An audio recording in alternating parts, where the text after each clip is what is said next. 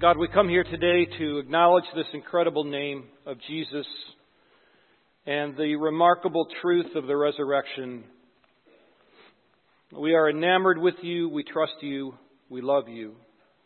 And I pray now that you would just come and open our hearts and minds to whatever you might have for us.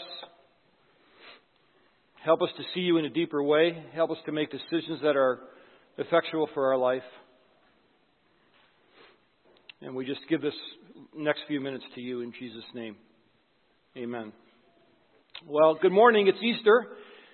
I didn't see very many of you this morning at the Arboretum. I was walking around enjoying the flowers and getting a glimpse of spring. Apparently you didn't know it was spring.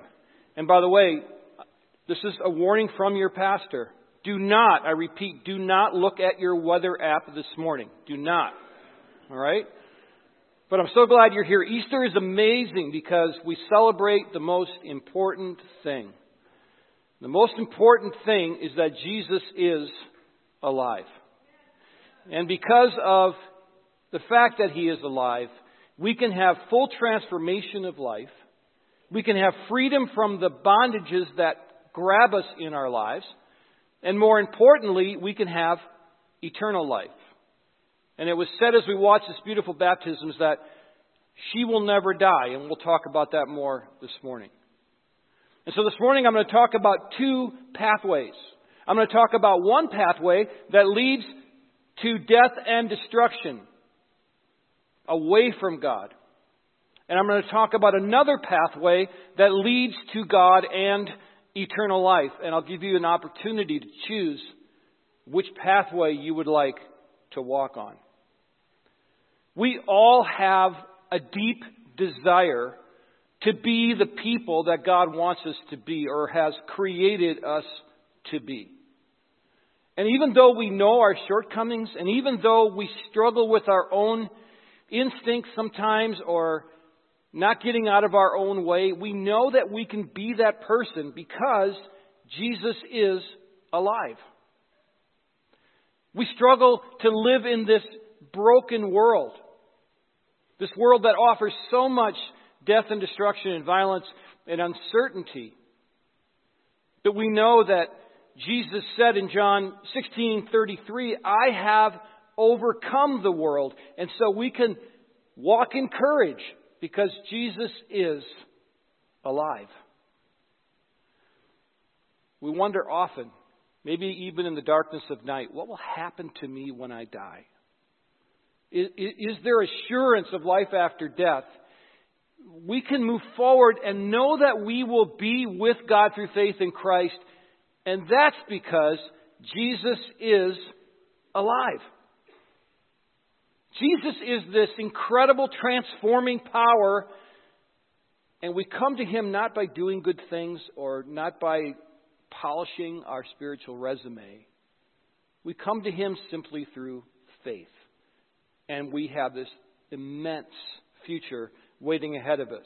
And one of the passages we're going to explore this morning is the book of Revelation, chapter 21, verse 5. And here's a glimpse of that. And He who was seated on the throne said, Behold, I am making all things new. Also, He said, write this down, for these words are trustworthy and true. And I want you to really pay attention to these words. I am making all things new. Because Jesus is alive and well and reigning over the universe, and we're just saying about that power to change our lives. Now, one of the names for Jesus in the Bible is the Lamb of God. And that's because Jesus came to be a sacrificial lamb. In the Old Testament, they would sacrifice animals in order to deal with sin. But Jesus came as a lamb in order to pay that final sacrifice. And so we've been following the Lamb this week. We started on Palm Sunday. And we saw Jesus arrive at the Mount of Olives and look out over the city. And He knew He was going to ride down into the city in order to introduce Himself. So He asked two disciples, go get a colt for me. And her mother and the disciples, we don't know who they are, went there. And they said to Him first, though, well, what happens if they say no? And Jesus said, tell them that the Lord has sent you. And that phrase, tell them that the Lord has sent you, that was the announcement of His kingship. Messiah, the King of Israel. And He would ride down that hill and they would announce Him. They would throw palms in front of Him. He was the King of the moment. And 5 days later, He was being killed. And so on Palm Sunday, we stood at the cross and we marveled at this sacrifice. Why would the God of the universe, why would the rightful Messiah, the rightful King, allow Himself to be crucified on a cross by the Romans? And biblically, our conclusion is that He did it to glorify His Father, because His Father put this redemptive plan together that we could be saved. Because you see, every sin that we've ever committed, every mistake, every rebellion we've ever done went with Jesus to the cross. And now today we celebrate the fact that He is alive. And because He is alive, we can have new life. We can be on this path toward God, toward life forever. And if we're on this path right now, through faith, we can jump over here. And that's exciting stuff. So I want you to take your Bibles, if you have them with you this morning, and turn to the book of Revelation 21. Now, if you didn't bring a Bible, there are Bibles in that seat rack in front of you. You can grab that and you can turn to page number 1041. Or you can use the Ridgewood app that Neil talked about. And you can just hit Media, Study Notes, and Right to Today. And all the scriptures there for you. And notes that you can punch in as well. Revelation 21, and we're going to begin this morning in verse 1 in just a couple of minutes. With His resurrection, it's important to understand that Jesus defeated the final enemy, which is death. And because Jesus defeated death, so can we, by following Him. And so all of this we're going to talk about this morning is about new life. It's about hope. It's about the power of God to take us to places we can never go on our own. But before we read this Revelation passage, let's recap quickly the resurrection moment, because this is so vitally important to what we're referring to. So Luke 24, 1 through 6, you don't have to turn there. You'll see it on the screen. Here's what happened. On the first day of the week, very early in the morning, the women took the spices they had prepared and went to the tomb. They found the stone rolled away from the tomb. But when they entered it, they did not find the body of the Lord Jesus. While they were wondering about this, suddenly 2 men in clothes that gleamed like lightning, these are angels, stood beside them. In their fright, the women bowed down with their faces to the ground, but the men said to them, "Why do you look for the living among the dead?" Wow, how about that for a phrase? Why do you look for the living among the dead? And I'm sure they must have been thinking, yeah, He said something about this might happen. And then the text said He is not here. The angel said He has risen. He has defeated death for all time. Now, we could go through a whole litany of apologetics about why we know that the resurrection is true and why there's an empty tomb. But here's, for me, something that's really interesting. And having just returned from Israel again, we stumbled upon this church that everyone stumbles upon when they go to Israel. It's called the Church of the Holy Sepulchre. This is a church that was built by Constantine's mother in the 4th century, when Rome finally became Christianized and Christians stopped fleeing for their lives. Constantine's mother went to the Holy Land. And love her or hate her, she orally picked up on where all these events that happened in the Bible, and she built churches on each significant spot. And one of those spots is underneath or a part of the Church of the Holy Sepulchre. This is where tradition, probably history, says that this is where Jesus was crucified, where He was buried, and where He rose again. And one of the real evidences for this is these Christians in that time, in the 1st century, they knew where all this stuff happened. And so orally they were passing this along. Oh yeah, Constantine's mother, come over here. This is where it happened. Right here. And so the tomb is empty. Jesus has risen from the dead, and because of that, we have incredible hope. And what we're going to see in this passage in Revelation is we're going to see that we're going to live in a new celestial place. It's going to be changed.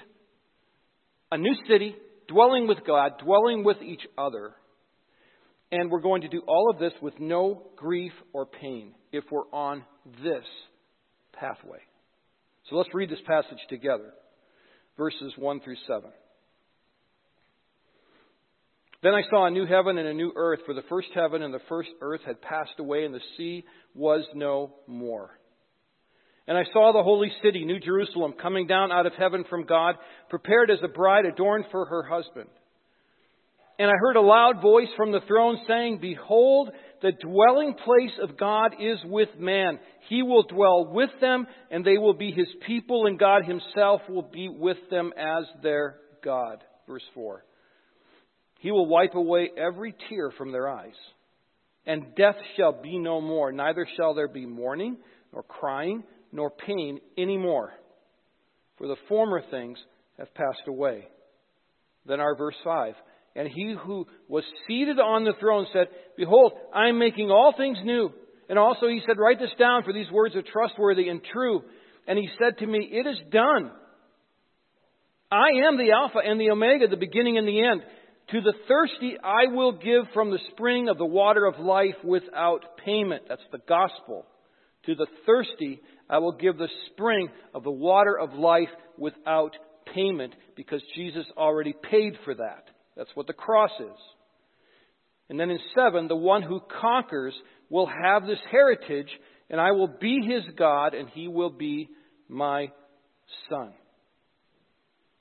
So this is incredible stuff, and it's penned by the Apostle John, who has been exiled to this lousy place called Patmos. It was an industrial island. But there, because he was exiled because of his faith, God met him and gave him this revelation of the future, and he wrote it down as Scripture. And what he writes about is life, renewal, and the power of Christ, and what is in the future for us. So the first thing we need to understand, and the first thing that's really exciting, is that the followers of Jesus will live in a new heaven and a new earth. New heaven and new earth. Now, scholars who do this for a living and sit around all day and think about being a scholar have debated for years about what does it mean, a new heaven and a new earth. Is it a renewed earth that we live on now and a renewed heaven, so we'll recognize it'll just be the way it was before men fell into sin? Or is it something completely other? And that we don't know for sure. But here's the point. The point is, it'll be new. It'll be a place where there's no chaos. That strange wording in verse 1 where he talks about there'll be no more sea.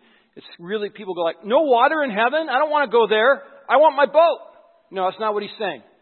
He's saying, in that time, the sea was a fearsome thing. They were afraid of it. It was dark. They couldn't navigate it. It could do whatever it wanted to you.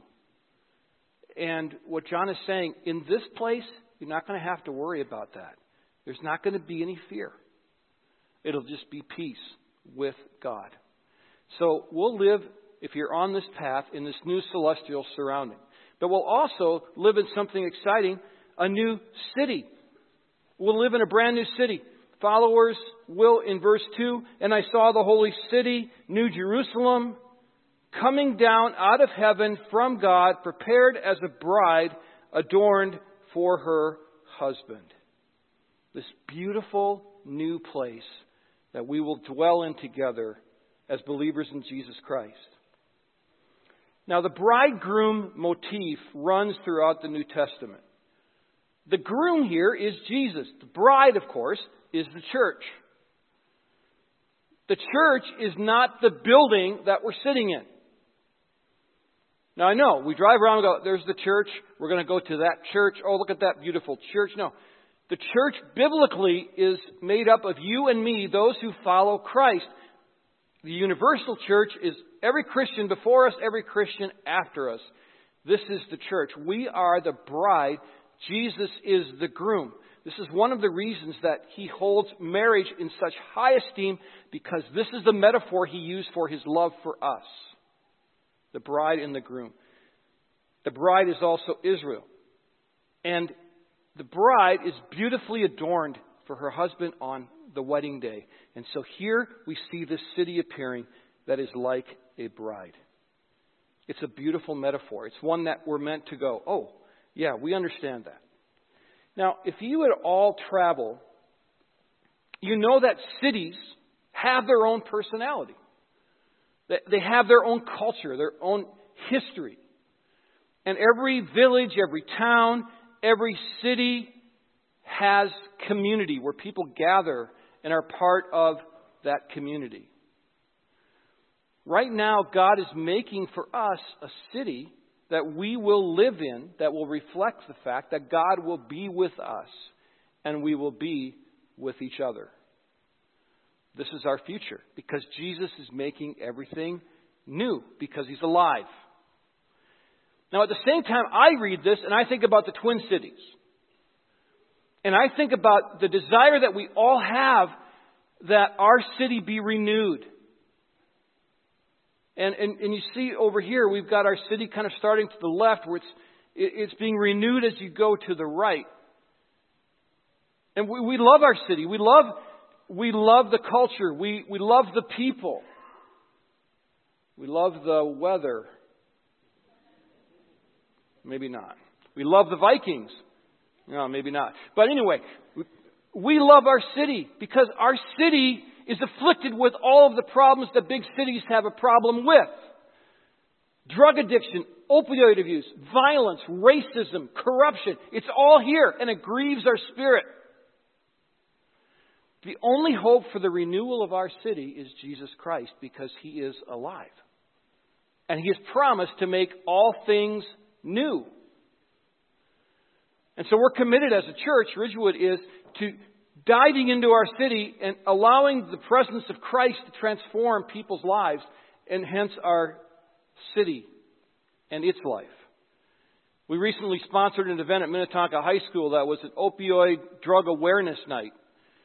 And there were members there from the police task force and so forth. And so we're trying to tentacle that way. We just hosted an event called the Snowflake Ball, where many with disabilities come and they have a ball, a dance, and we treat them and honor them for their differences, not condemn them for their differences. You may have seen that story on Channel 5, but it's a way for us to just go into the community and allow Jesus to be there. And we're also a part of a faith community that is growing in the Minnetonka area that would like to be involved with making our city a better place to live. And so what we're trying to do is bring Jesus into this transforming power so our city can be changed. But you and I are going to live in a brand new city, one made just for us.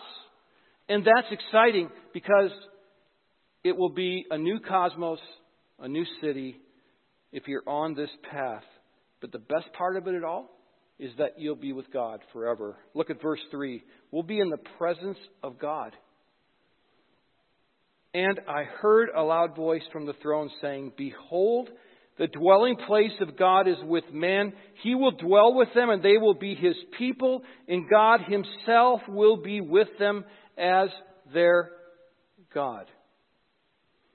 And so we celebrate the fact that followers of Jesus will be forever in His presence. And I flipped here, God and Jesus, because they're the same person. Jesus claimed to be God often in Scripture. I and the Father are one.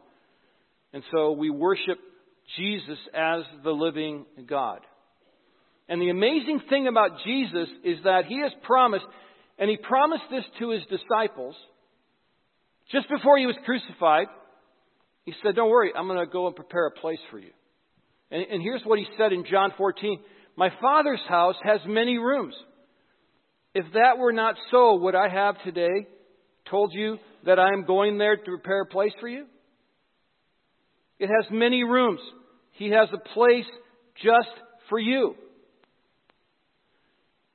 The only thing required is having faith in Him. This is an amazing thing. It's an amazing hope. And here for me is the clincher as we arrive at verse 4. Now, for me, I'm going to say that my love for Jesus is not based on all of these future magnificent things. I mean, I trust them. I love them. It gives me hope and a direction. But my love for Jesus is simply based on I love Jesus because of Him, who He is, what I've seen Him do in my life, the grace that I've experienced in my life, the hope that He gives me when I wake up in the morning and I can sit in the dark and I can talk to God. I can talk to Jesus. I love Him. I deeply love Him. But this is an amazing truth that gives me even more hope. Look at verse 4. He will wipe away every tear from their eyes, and death shall be no more. Neither shall there be mourning or crying nor pain anymore, for the former things have passed away. That's an amazing hope. We're struggling with those, money issues, marriage struggles, health issues, addiction, grief. And here's this promise that there'll be no more crying. And I look forward to that. I look forward to that day when the struggle will be completed and we'll be with Christ. And there is so much pain. This weekend alone in our church, we're dealing with a suicide, an attempted suicide, and other deaths. And that's just this weekend, here in this church. And so, I look forward to the day when we won't grieve anymore. Because our hope will be with Christ. And I think of Wendy and how she had to go through abandonment, and we lost a child. And then I think of losing my first wife, and I think of all this stuff. And I go to the hope of Christ in every instance. Because He is the future. He is everything. And one day, as I walk with Him on this pathway, there'll be a place where there'll be no more crying, no more mourning, no more tears, no more hospital beds, no more cancer, no more sitting at the bedside of parents who can't understand how their child is gone. No more of that. Because Jesus will be with us and we'll be with Him forever. And He's promised that we will never die. And so we'll experience this incredible place if we're willing to put our lives and our faith with Him on this pathway in this new city, this new place. And now the how. You might be thinking, well, that sounds intriguing. Well, how do I get over on this pathway then? Well, here's how you get from this path to this path. And it comes right in this passage in verses 5 through 7. We won't read 5 again because we've read it before. But in verse 6, and He said to me, "It is done. I am the Alpha and the Omega, the beginning and the end. To the thirsty I will give from the spring of the water of life without payment. The one who conquers will have this heritage, and I will be his God, and he will be my son." Here's the truth. And how you get to that other path is that followers of Jesus receive living water through faith. Think, well, that sounds easy. Yeah, it's really not that complicated. We saw a child be baptized in the first service. Jesus said, "Bring the children to me." They actually get this stuff because they're not overthinking it. We come through faith. Jesus, again, is making all things new. The Spirit said to John, "Write this down. This is truth." And by the way, there is objective truth in this world. Not everything is subjective. And the truth we read here in this book is objective truth. He said, write it down. You need to record this. And then this wonderful metaphor, a title for Christ, which includes the first and the last Greek alphabet. It is, "I am the Alpha and the Omega." The title of Christ indicating that He is before the universe, before all things that He created. And then the Omega, that He is at the end of the consummation of human history. Jesus is an eternal being. He's not just a prophet, not just a teacher, not just a great man. He is the eternal God. Because He said so. You think, well, he's a lunatic. Fine, you can go off with that, but don't tell me He's a great teacher. Because He said it very clearly in John 8:58, I am that I am. That means that He's the God of Israel, the I am that God sent Moses out to deal with. And so God is Jesus. Jesus is God. Now, here's the gospel in verse 6. To the thirsty, I will give from the spring of the water of life without payment. So this great God, the Lamb who rose from the dead, offers eternal life without payment to all that ask. How do you get from this path to this path? You simply believe in Jesus. Unfortunately, in our culture and in our churches, we've taken religiosity and we've laid it over this simple truth to make you go through all kinds of hoops when you're meant to simply respond in faith to who Jesus is. And to borrow a phrase from legendary Minnesota hockey coach Herb Brooks, now is your time. Now's your time to decide what path you want to be on. You want to be over here, or do you want to be on a pathway toward heaven and eternity? When Herb Brooks was firing up his troops in 1980 when they beat the Russians in that amazing Olympic hockey game, this is what he said to his guys. He said, now's your time. This is your time. And that's what I'm challenging you with this morning. This future can be yours because of the Alpha and the Omega, the beginning and the end. He's calling you to Himself. He's calling you to simple faith. Here's how it works. We first acknowledge that we have a sin issue. Sin is simply defined as rebellion against God. You think, I've never rebelled against God. Well, have you ever erred? Have you ever hurt someone? Have you ever done something you regret? Well, that's evidences of the Bible talking about that kind of sin. It's described here in verse 8 as the second death. And in Romans 3:23, for all have sinned and come short of the glory of God. And in 6:23, the wages of sin is death. So we're on this path. And this path leads to death, destruction, and yes, the H word, hell, that Jesus talked a lot about. Now, the Pope this week was quoted as saying there is no hell. Probably not a fair quote. I went back and read a bunch of things on that. But he did say something that I think is really problematic. He said that hell is reserved for only the quote-unquote mortal sins. No, we're all on this pathway because every sin to God is rebellion. And He is holy and we're not. And so how do we get off this path if we're all on it? We get off of it through simple belief in Jesus Christ. Romans 10:9 just says it simply. If you confess with your mouth that Jesus is Lord and believe in your heart that God raised Him from the dead, you will be saved. Well, wait a minute. Where's confirmation in that? Well, where's my scripture memory in that? Oh, wait a minute. I've got to agree to sign up for this whole thing. No.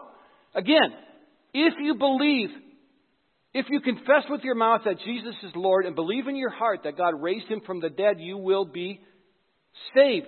Saved from that pathway to that pathway. And that's what I'm calling you to this morning. I'm calling you to a new life. I'm calling you to transformation. I'm calling you to fling off the bondages of selfishness, of being in this material world that leads nowhere. And I'm calling you to eternal life through Jesus Christ. And so just put everything down and bow your head for a minute. I'm going to give you a moment to think about this because it's an important decision. I'm so passionate about this because I understand the ramifications of this, and it's eternal and it's important. And so just take a moment and think, what path do you want to be on? Are you willing to believe in Jesus? Are you willing to just say, yes, I believe in you. I believe you rose from the dead. I am sorry for those sins I've committed. and then you will start a new life with Christ. So just think about that for a moment.